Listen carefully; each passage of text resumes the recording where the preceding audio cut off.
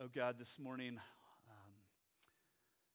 as we feel the crispness of the air and see the beauty of the creation all around us, we are once again reminded how awe-inspiring you are, the one who created all that we see. And God, as we gather together this morning after a week that held many different things, hopes and joys, frustrations and sorrows, we pray now that as we give our attention to your word, that you would meet with us. Through your word and by the power of your Holy Spirit, would you speak to us? Would you help us to see more fully who Jesus is, all that he has done for us? The work of your Spirit transforming us to be more like him. We pray this in Jesus' name. Amen. Okay, so we're continuing in our series in the book of Nehemiah, and I'm going to start by reading really the last paragraph in chapter 6, and we're going to do sort of a Reader's Digest version of chapter 7 this morning. So, Nehemiah 6, starting at verse 15. Nehemiah says this: "So the wall was finished on the 25th day of the month of Elul in 52 days, and when all our enemies heard of it, all the nations around us were afraid and fell greatly in their own esteem, for they perceived that this work had been accomplished with the help of our God. Moreover, in those days the nobles of Judah sent many letters to Tobiah, and Tobiah's letters came to them, for many in Judah were bound by oath to him, because he was the son-in-law of Shechaniah, the son of Era, and his son Jehohanan, something like that, had taken the daughter of Meshullam, the son of Berechiah, as his wife. Also, they spoke of his good deeds in my presence and reported my words to him.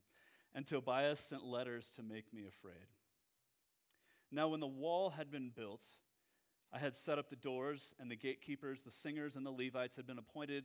I gave my brother Hanani and Hananiah, the governor of the castle, charge over Jerusalem. For he was a more faithful and God-fearing man than many. And I said to them, let not the gates of Jerusalem be opened until the sun is hot. And while they are still standing guard, let them shut and bar the doors. Appoint guards from among the inhabitants of Jerusalem, some at their guard posts and some in front of their own homes. The city was wide and large, but the people within it were few, and no houses had been rebuilt." And then there are 60 verses of names and numbers of people. And I inflicted that upon you a couple weeks ago. We were going to scroll through it like movie style here, but we got confused on the text. So, verse 66, after reading a bunch of names, it says this: the whole assembly together was 42,360. And then verse 73, so the priests, the Levites, the gatekeepers, the singers, and some of the people, the temple servants, and all Israel lived in their towns. And when the 7th month had come, the people of Israel were in their towns. And this is God's word. Amen. Somebody said to me already this morning, I read Nehemiah 7 this week, and I have no idea how you're going to talk about that. So won't this be fun? So a couple of... About a month ago, my oldest son Ezra and I, if you don't know, our family moved to Colorado to join you here at the table over the summer, and we've seen these beautiful, majestic peaks, and we thought, we got to climb one of those. And so about a month ago on Labor Day, Ezra and I climbed to the top of Mount Audubon, which is 13,000-something feet. I know you're supposed to do the 14ers, but we're just easing into it, I guess. But it was probably a really terrible choice for easing into anything, because it was definitely the hardest hike either of us has ever done. We made it harder by parking in the wrong spot and adding 3 miles to the beginning of the hike. And so I think it was an 11-mile round-trip hike or something like that. And it was hard, and it was really windy, and it was cold. And by the time we had reached the saddle, which is about maybe a quarter or third of a mile below the summit, we were tired, and we got to the saddle, and we, at the saddle, encountered a guy who had already passed us on the way up, made it all the way to the top, and was on his way back down, which was really encouraging. and we're standing there catching our breath at the saddle, and he says, and I kind of made a joke, like, is it calmer at the top? Like, has the wind died down? He said, oh yeah, definitely. And then he said, beware of the false summits. Beware of the false summits.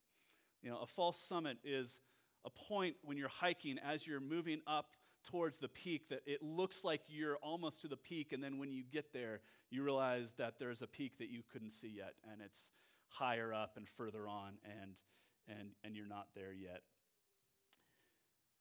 Beware of the false summits. It was good advice because we were exhausted, but he was saying to us, it might look like you're there, but you're not there yet. It might look like we're there, but we're not there yet. And that, I think, is, in summary, the message of Nehemiah 7. We've been looking at this book, and we are really at the midpoint in this book. There are 13 chapters in the book of Nehemiah, and we're right in the middle. And up to this point, the book has focused almost exclusively on the man, Nehemiah himself. The book kind of reads like entries in his journal as he has done the work of leading God's people to rebuild the wall around Jerusalem. And here we see that the wall is finished.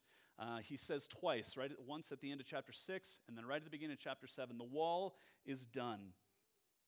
The wall is finished. And then he says, and when all our enemies heard of it, all the nations around us were greatly afraid, and they fell greatly in their own esteem, for they perceived that this work, building the wall, had been accomplished with the help of our God. There's something supernatural in this work of building this wall, a 4.5-mile wall around the city of Jerusalem in 52 days.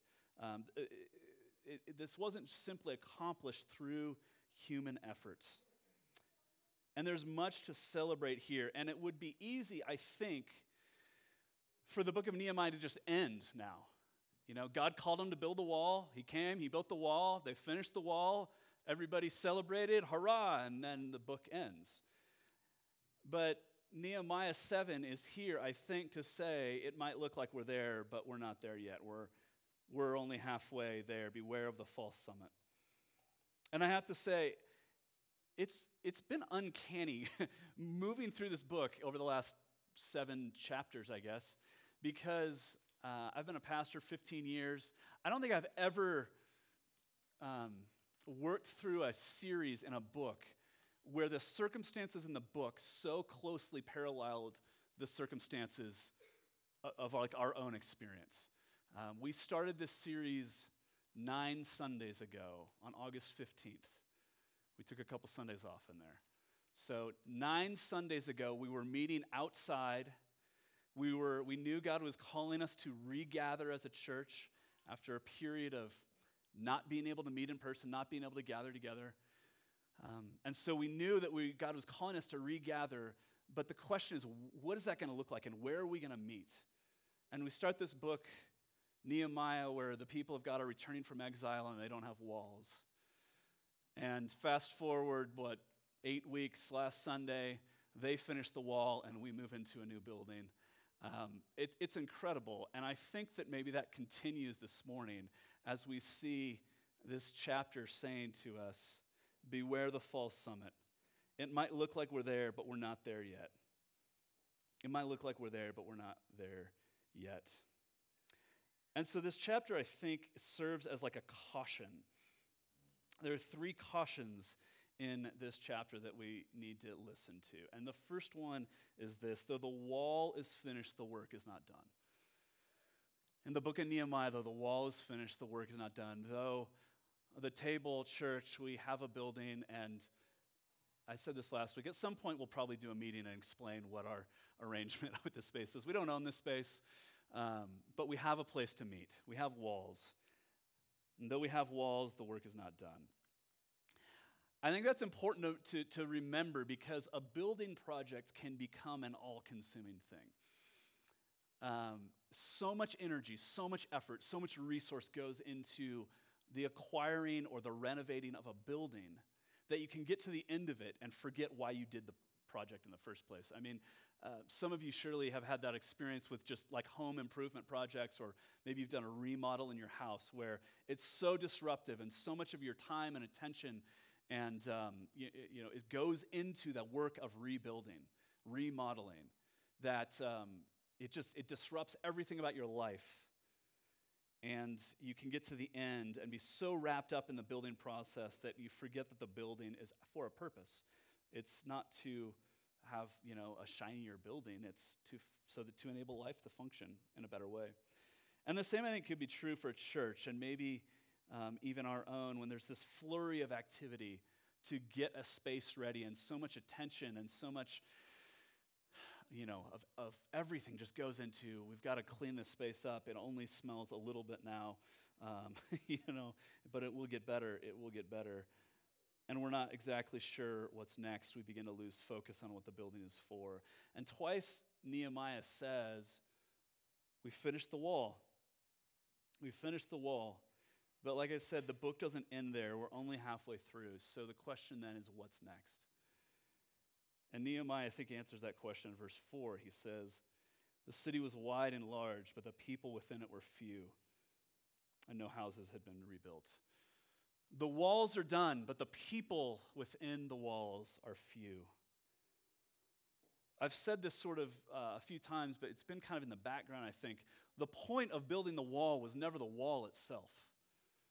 Right? The point wasn't simply to just build a wall and then go, okay, we did that task. God must be really pleased with us now. The point is never just to have a physical structure, but the wall and the building are there to serve a purpose. There's no place in Christianity for empty shrines. The building is there to enable God's people to gather for worship. And really, that's what the whole second half of the book is going to be about. We're going to see the people of God recommitted to the Word of God and regathering for worship and renewing their covenant with the Lord himself. But the only reason that we need a building is so we have a place that we can gather. We have a place where we can worship. So I don't know how that strikes you, because the reality is that for thousands of years, God's people have affirmed that the sort of high point in the week, or the climax of the week of followers of God, is gathering together to glorify God together. That yes, we worship God on our own, and yes, we have good work to do, but we reach this crescendo as we gather, as we sing, as we hear God's word preached and read, as we celebrate the sacraments, as we give. This is the high point of our week, gathering for worship. It's this time where people of diverse backgrounds come together as one. And that's an incredibly profound moment as we are, I think, realizing more and more the division that racks our world. We come together as one despite different race and ethnicity, different age and experience, different backgrounds, different personalities. We come together and we sing with one voice. We listen to God's word together. We celebrate around one table. We share a meal together. And I know that that's not as central to the lives of Christians in the West today as it has been for thousands of years. In fact, just yesterday, I was talking to somebody who said to me, I don't really care that much about what churches do or say. I just care about the Bible. And I think that's a very common idea in Western Christianity today. And what I thought but didn't say to that person was, that's because you've been discipled by American individualism far more than you have by the Bible that you are saying that you listen to. Because as soon as we open and read the Bible, there's no place for this sort of like me and Jesus individualistic experience of Christianity.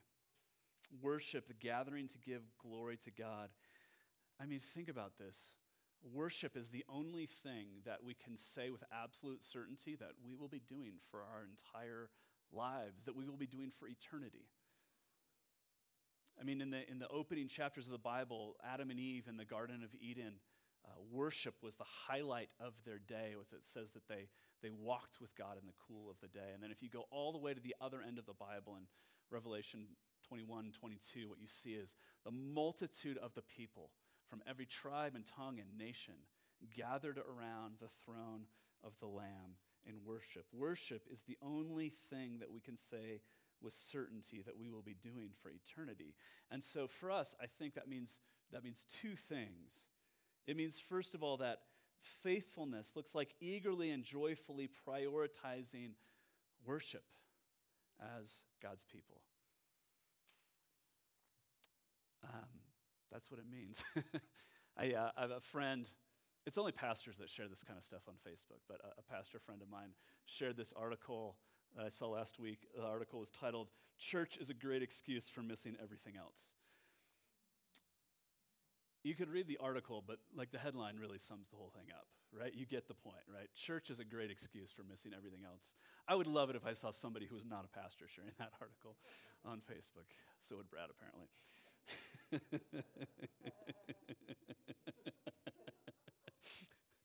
Okay. So you can find it and share it, and then your pastors will be really happy. Second thing that this means, I think, is though we have a building, the work is not done. And we have the privilege of inviting people. You know, we could talk a lot more about the whys and the whats and the hows, but I think that's the bottom line. The wall is done. What does verse 4 say? The city was wide and large, but the people within it were few. The point isn't to have an empty building. Okay? So that's the first caution. Though the wall is finished, the work is not done. The second caution in this chapter is this: though Nehemiah has been the focus, all of God's people are required.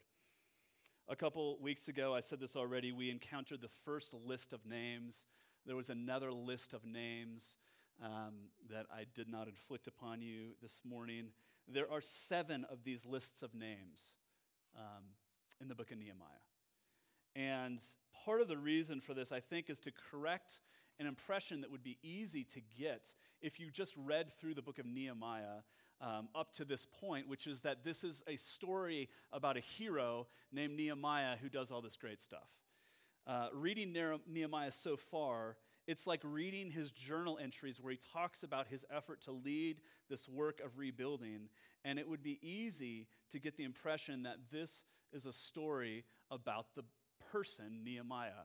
In fact, I was reading something last week in a commentary that referred to the book of Nehemiah as the first leadership book in history.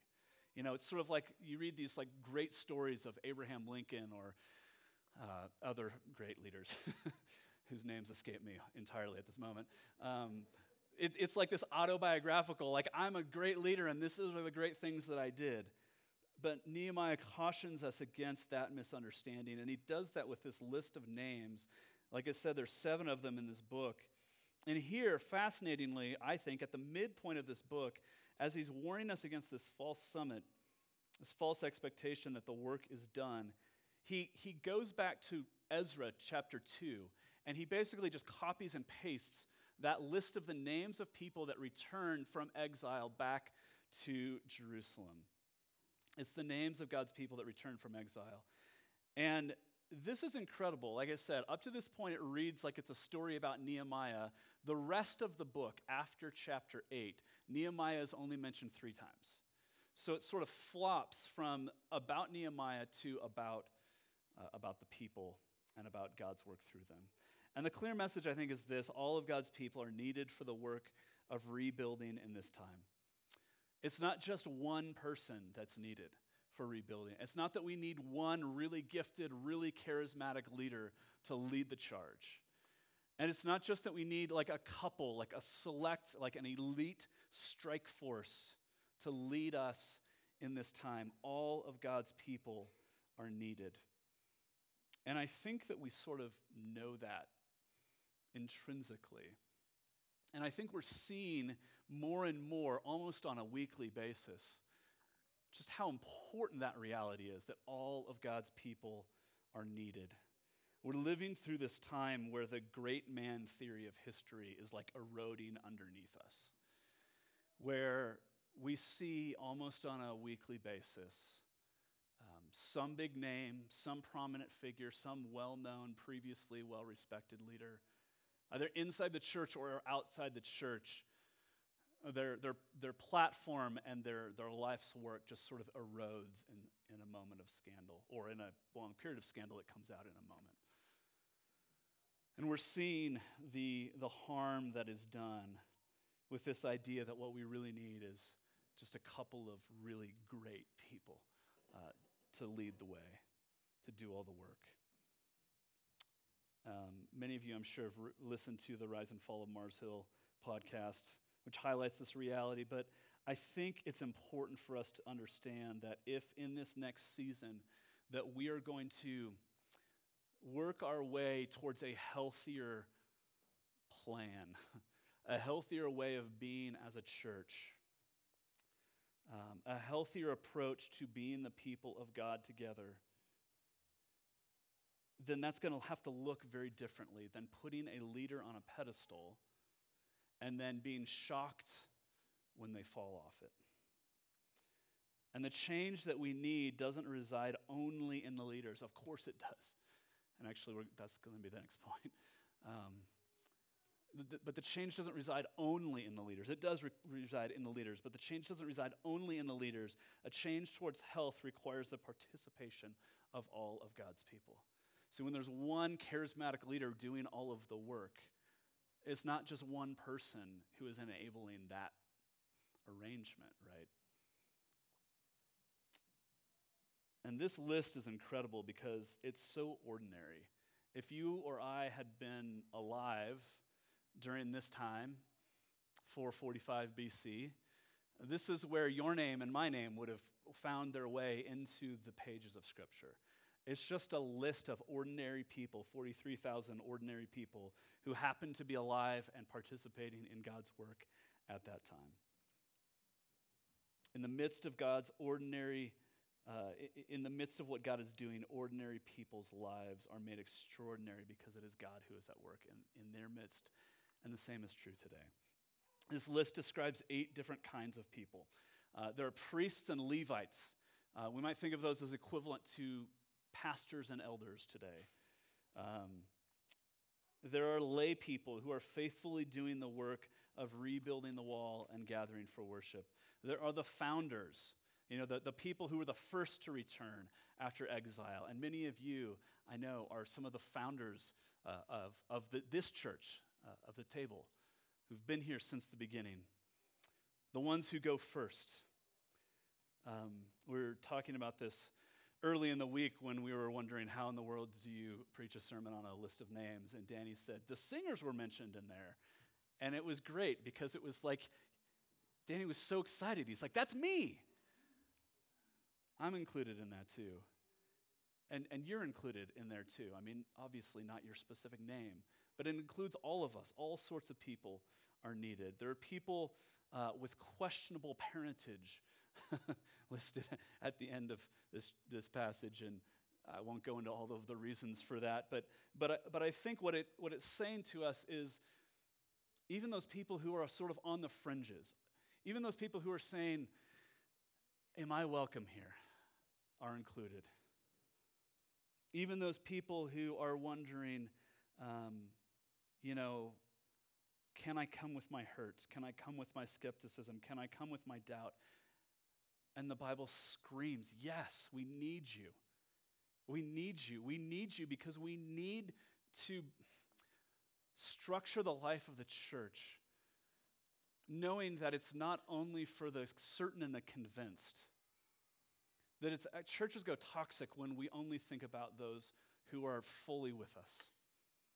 And we forget that we have to structure our lives around those who are on the fringes, those who are wondering, is this place safe for me? There are kids mentioned here. All sorts of people are needed. And this isn't just a blip. It's not just this one list says everybody's needed. This is the message over and over again throughout the Old Testament and into the New Testament. Ephesians 4 says that God gives leaders to the church, not so that they can build a platform for themselves, but God gives leaders to the church to equip the saints to do the work of ministry.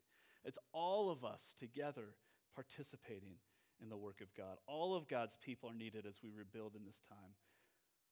We want 100% participation. That doesn't mean that everybody's participation looks identical, of course.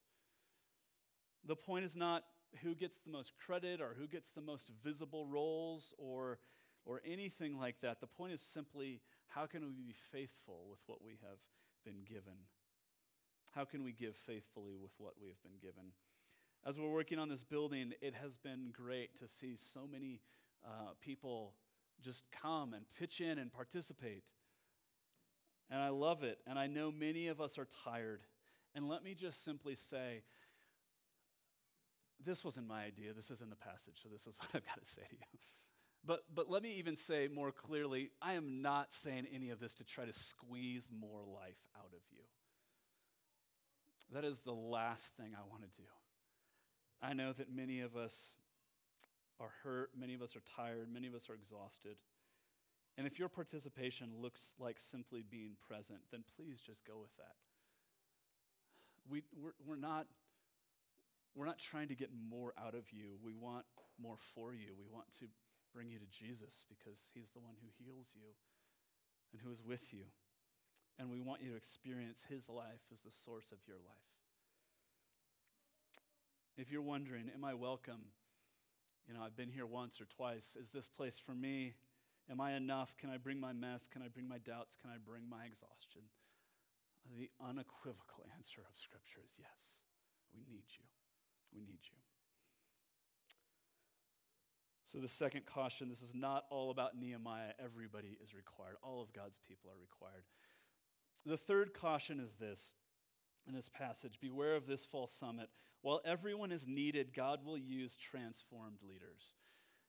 And I'm super nervous about the wording of that statement because I in no way mean to imply that there are some sort of requirements for coming to God or who God can or will use. But I do believe that the testimony of the Bible over and over is that God uses leaders who have been transformed by him. One of the things that I think happens when, we read the Bible in small chunks for the most part, right? And we've been even reading like one chapter a week over the last several weeks. Is still, it takes maybe 3 minutes. You could probably sit down and read the whole book of Nehemiah in an hour. Something like that. But when we read it in small chunks, one of the things that we miss is some of the patterns that emerge over and over again over the course of the narrative. And I've been thinking about how to point this out, and I think now is the time to point this out, that one of the things we see in Nehemiah the person, not the book, but in Nehemiah the person, is that yes, of course, God can use everyone, and everyone is needed, and God welcomes everyone. And while that is always true, at the same time, God loves to use transformed leaders. What does that mean? I mean, that's not my phrase, but it's probably not a biblical phrase, meaning it's not in the Bible. What is a transformed leader? A transformed leader or transformed person is a person who, through the work of the Holy Spirit, has been weaned off worldly understandings of power and success, and is learning to lead out of their own being with God. A transformed leader is someone who has given up trying to change other people and is focused on trying to lead the hardest person to lead, which is myself, yourself, himself, herself. A transformed leader is someone who doesn't see leadership as a means of self-fulfillment, but rather as a means of self-sacrifice. And I'm saying all of this to myself because I know even in the church it's possible to lead in a worldly way. I know because I've done it probably for most of my life. And where do you see that in this passage? Well, look at verse 5. Nehemiah says, "Then my God put into my heart to assemble the nobles and the officials and the people to be enrolled by genealogy." Over and over and over again, Nehemiah, when he's articulating a plan, he says, God put this plan into my heart. And it would be easy if you just read that once or twice to think that's just like a pietistic turn of phrase that people who know they're writing the Bible have to use. Because really, he just wanted to do this, but he wants it to make it sound holier or something. But this is such a pattern over and over again. If you read the narrative in larger sections, you start to see that this is what he's constantly doing. Nehemiah is constantly saying, I did this because God put it in my heart to do. And he's constantly attributing his successes to God's work through God's people. And every time he's faced with a decision, he pauses to pray. I mean, is that how I live my life? Is that how you live your life? I mean, there's a decision to make. I got to plan so quick. Nehemiah shows us that transformed leaders pause to pray. Every time he faces a decision, he prays. He reads Scripture. He practices the Sabbath. He doesn't take himself so seriously that he believes he can just plow through, but he knows he needs time to rest. To put it really, really simply, he leads out of a deep awareness of who God is. He knows God personally. He doesn't just know about God, he knows who God is. A week or two ago, I was hanging out with Todd Onsa, and he asked me if I knew this person. And it doesn't really matter who the person was, but he said, do you know this guy named Chris? And it's a yes or no question, right? Todd says, Bryce, do you know Chris personally? And it took me like 7 minutes to answer him. Because what I said was, I think I've talked to him twice, and I've read his book, and I really like his book, and I went to his thing once, and he invited me to do this other thing, but I didn't do it. But we're friends on Facebook, and I think if I emailed him, he'd probably respond to me. And, you know, that was like a 7-minute long answer, like I said, and Todd's like, but do you know him personally? and it just sort of hit me, and I think I might have said this to Todd at the time, I think I know Chris about as well as I could possibly know somebody without knowing them personally. He's like almost a friend. You know? And that occurred to me this week as I was thinking about this passage, because I think that some of us might describe, if we were honest, our relationship with God in those terms. I almost know him personally. I mean, I know that I could say that about my relationship with God for much of my life. I mean, listen to this. I've talked to him once or twice. I've read his book. I've been to his thing. We're friends on Facebook. He's invited me to a thing that I didn't go to. And I think if I asked him for something, he would probably respond. But there's a vast difference, isn't there, between knowing that there is a God and knowing some things about him and actually knowing him. And for much of my life, I think I have treated Christianity and the existence of God like a principle that I'm really, really committed to, and less like a person that I actually know. And I think that if we're going to regather and rebuild in this season, that it's going to require the participation and leadership of people who know God, who actually know him, and aren't just committed to a principle about who he is. Because I think that when the idea of God as a principle that we're really committed to takes over the life of a church, it's when we start to hurt people.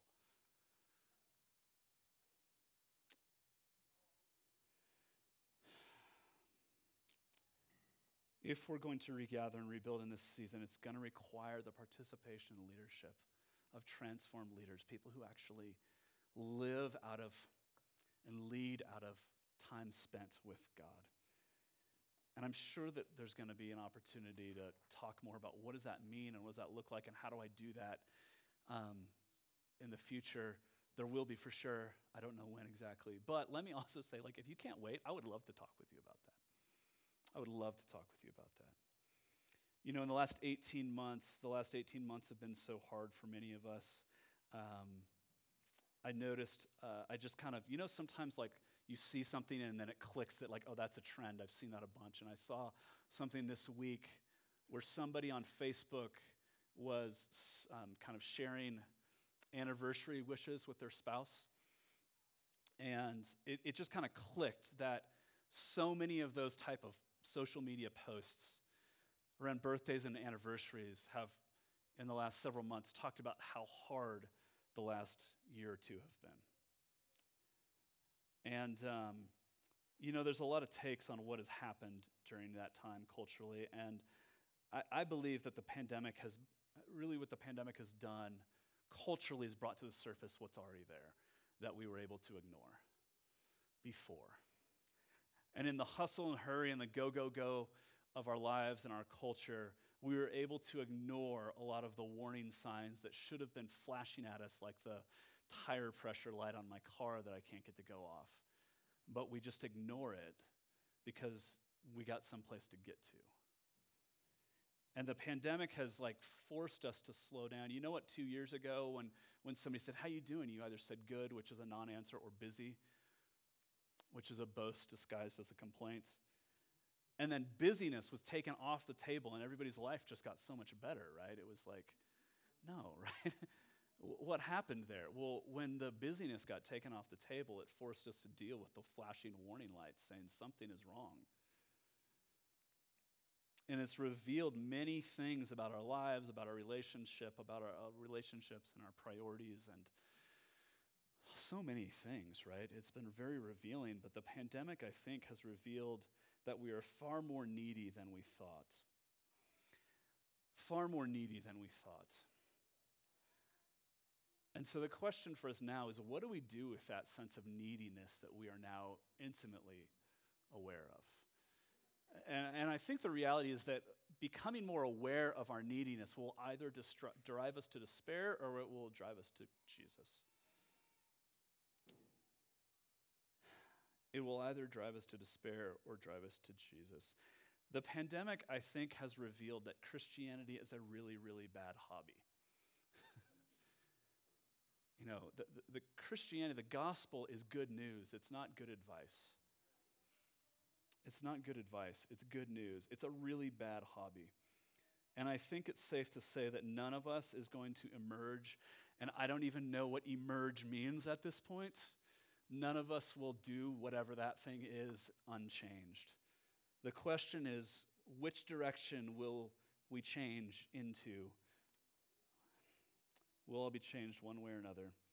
And in our grappling with reality and our grief and our exhaustion, the question, I think, is this: will we somehow recover a passion for Christ and his mission, or will we be driven away from Christ and his mission? And let me just say, gosh, I know this sounds heavy. And so let me finish with this. Christianity, the gospel, the core message of Christianity is good news. It's not good advice. It's good news, not good advice. And that's why Christianity makes a really lousy habit, or hobby rather. It's a really bad hobby because if we think of Christianity as sort of like a series of interconnected lifestyle decisions, then what do you do with the last year and a half when it's just been so hard and so discouraging so much of the time? And if we thought that Christianity was like a series of choices that we could make in order to live a more fulfilled life, and then we go through what many of us have gone through, that's a bummer. But one of the things I've often observed about Christianity is that when it is described from the outside, it looks heavy. But from the inside, that weightiness is a safe harbor. Christianity lived as a lifestyle, as a hobby, is crushing. But Christianity animated by the Holy Spirit is beautiful and life-giving because it is weighty. I'll finish with this. Some of you know that Ashley and I lived in Scotland for 3 years when I was in grad school. We were both at grad school. And one of my professors was from the Highlands and Islands up north, rural Scotland, where there are all these remote fishing villages. And he told this story about the reality of a lot of the reason why some of these villages are where they are is because there was a natural harbor there. And these little fishing villages, people have lived there and fished there for hundreds and hundreds of years because of the existence of a natural harbor. And what would happen is that a fishing boat would go out from the town and be gone for weeks fishing in the North Sea. And then that fishing boat would come back, filled to the gills with fish to take to market. And on that final stretch of the trip, there was a moment of peril as that fishing boat entered into the natural harbor. Because the way a natural harbor works is that there's a rock that forms a point. And as you're coming in, that rock, depending on the waves and the swell, it looks like it is going to be your undoing. And it looks like it could be the thing that has, after weeks and weeks of work, could just dash that ship on the rock and everything would be lost, the catch, and maybe worse.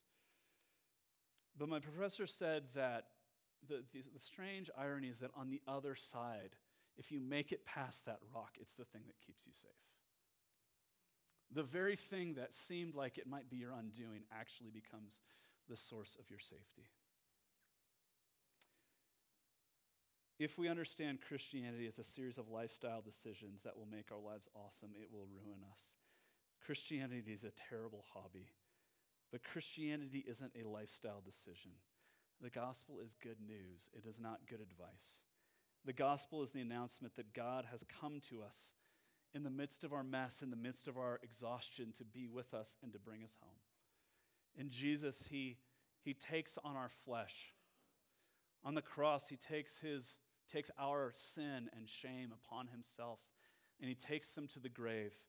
And he rises again to new life, and he sends his Spirit to dwell in us, bringing life into the darkest places of our lives. And he invites us to respond to him, to live lives of adventure, not knowing exactly what the future holds, but with the promise that he will be with us. Amen. So let me see if there are any questions. I forgot to say this out loud, but you can text questions during the sermon to this number. Okay, so it worked this time. As an ordinary person, how can I get involved at serving at the table? Man, that's a great question. So if you're asking about the mechanics, you could come and talk to me, or Katie or Danny, but give Brad, 3 more weeks, 4 more weeks? There are, I would say this, we want to, as much as possible, help people identify their giftedness and serve in those areas, and there are always things that have to be done. And so I think the most pressing need, I was going to say for us right now, but I think this is probably true for churches all the time, is people to serve children, to serve in table kids. And so, like I said, we have a training next week if you want to learn more about what that looks like. The great thing about the church is that the church is a family. The church is the church is really a volunteer organization. Some of us get paid. God calls some of us to vocational ministry, but the work of the church is work that we do together. And so I would say that there are really no end to the possibilities. And so I'm having a hard time answering that in the abstract, because really what I would want to ask you is, tell me about yourself, and what are you passionate about, and what are you gifted in? But there are no end of opportunities. There's stuff we'd love to do. We'd love to paint, repaint some of this stuff. There's going to be work projects going on for a long time. We need more cohort leaders. We need more people who are willing to invest in and disciple others. We need people who are committed to praying regularly. There's no end of opportunities. So if you want to know how to do that, I think the answer at this point would be, you can talk to me, or you can talk to Katie, or we can do it anonymously if you want to keep texting. I'll respond back, and that'd be fun too. Okay, let's come to the Lord's table. Would you pray with me?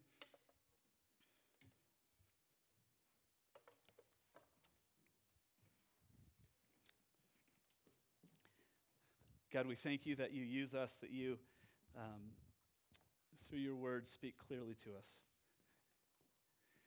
And as we come to your table, would we experience, whether for the first time or the 10,000th time this morning, your goodness and your grace. That you cleanse us of our sins in Jesus. That you reform us into the people that you've called us to be, and you give us your Spirit to enable us to do that work in our world. God, one of the questions that I think is so deeply tearing our culture apart is how can people who have significant disagreements get along? And so as we come to this table this morning, would you knit us back together? Individually, would you remember us? Would you put our parts back together? And would you knit us together corporately as your people, as we are one body in Christ?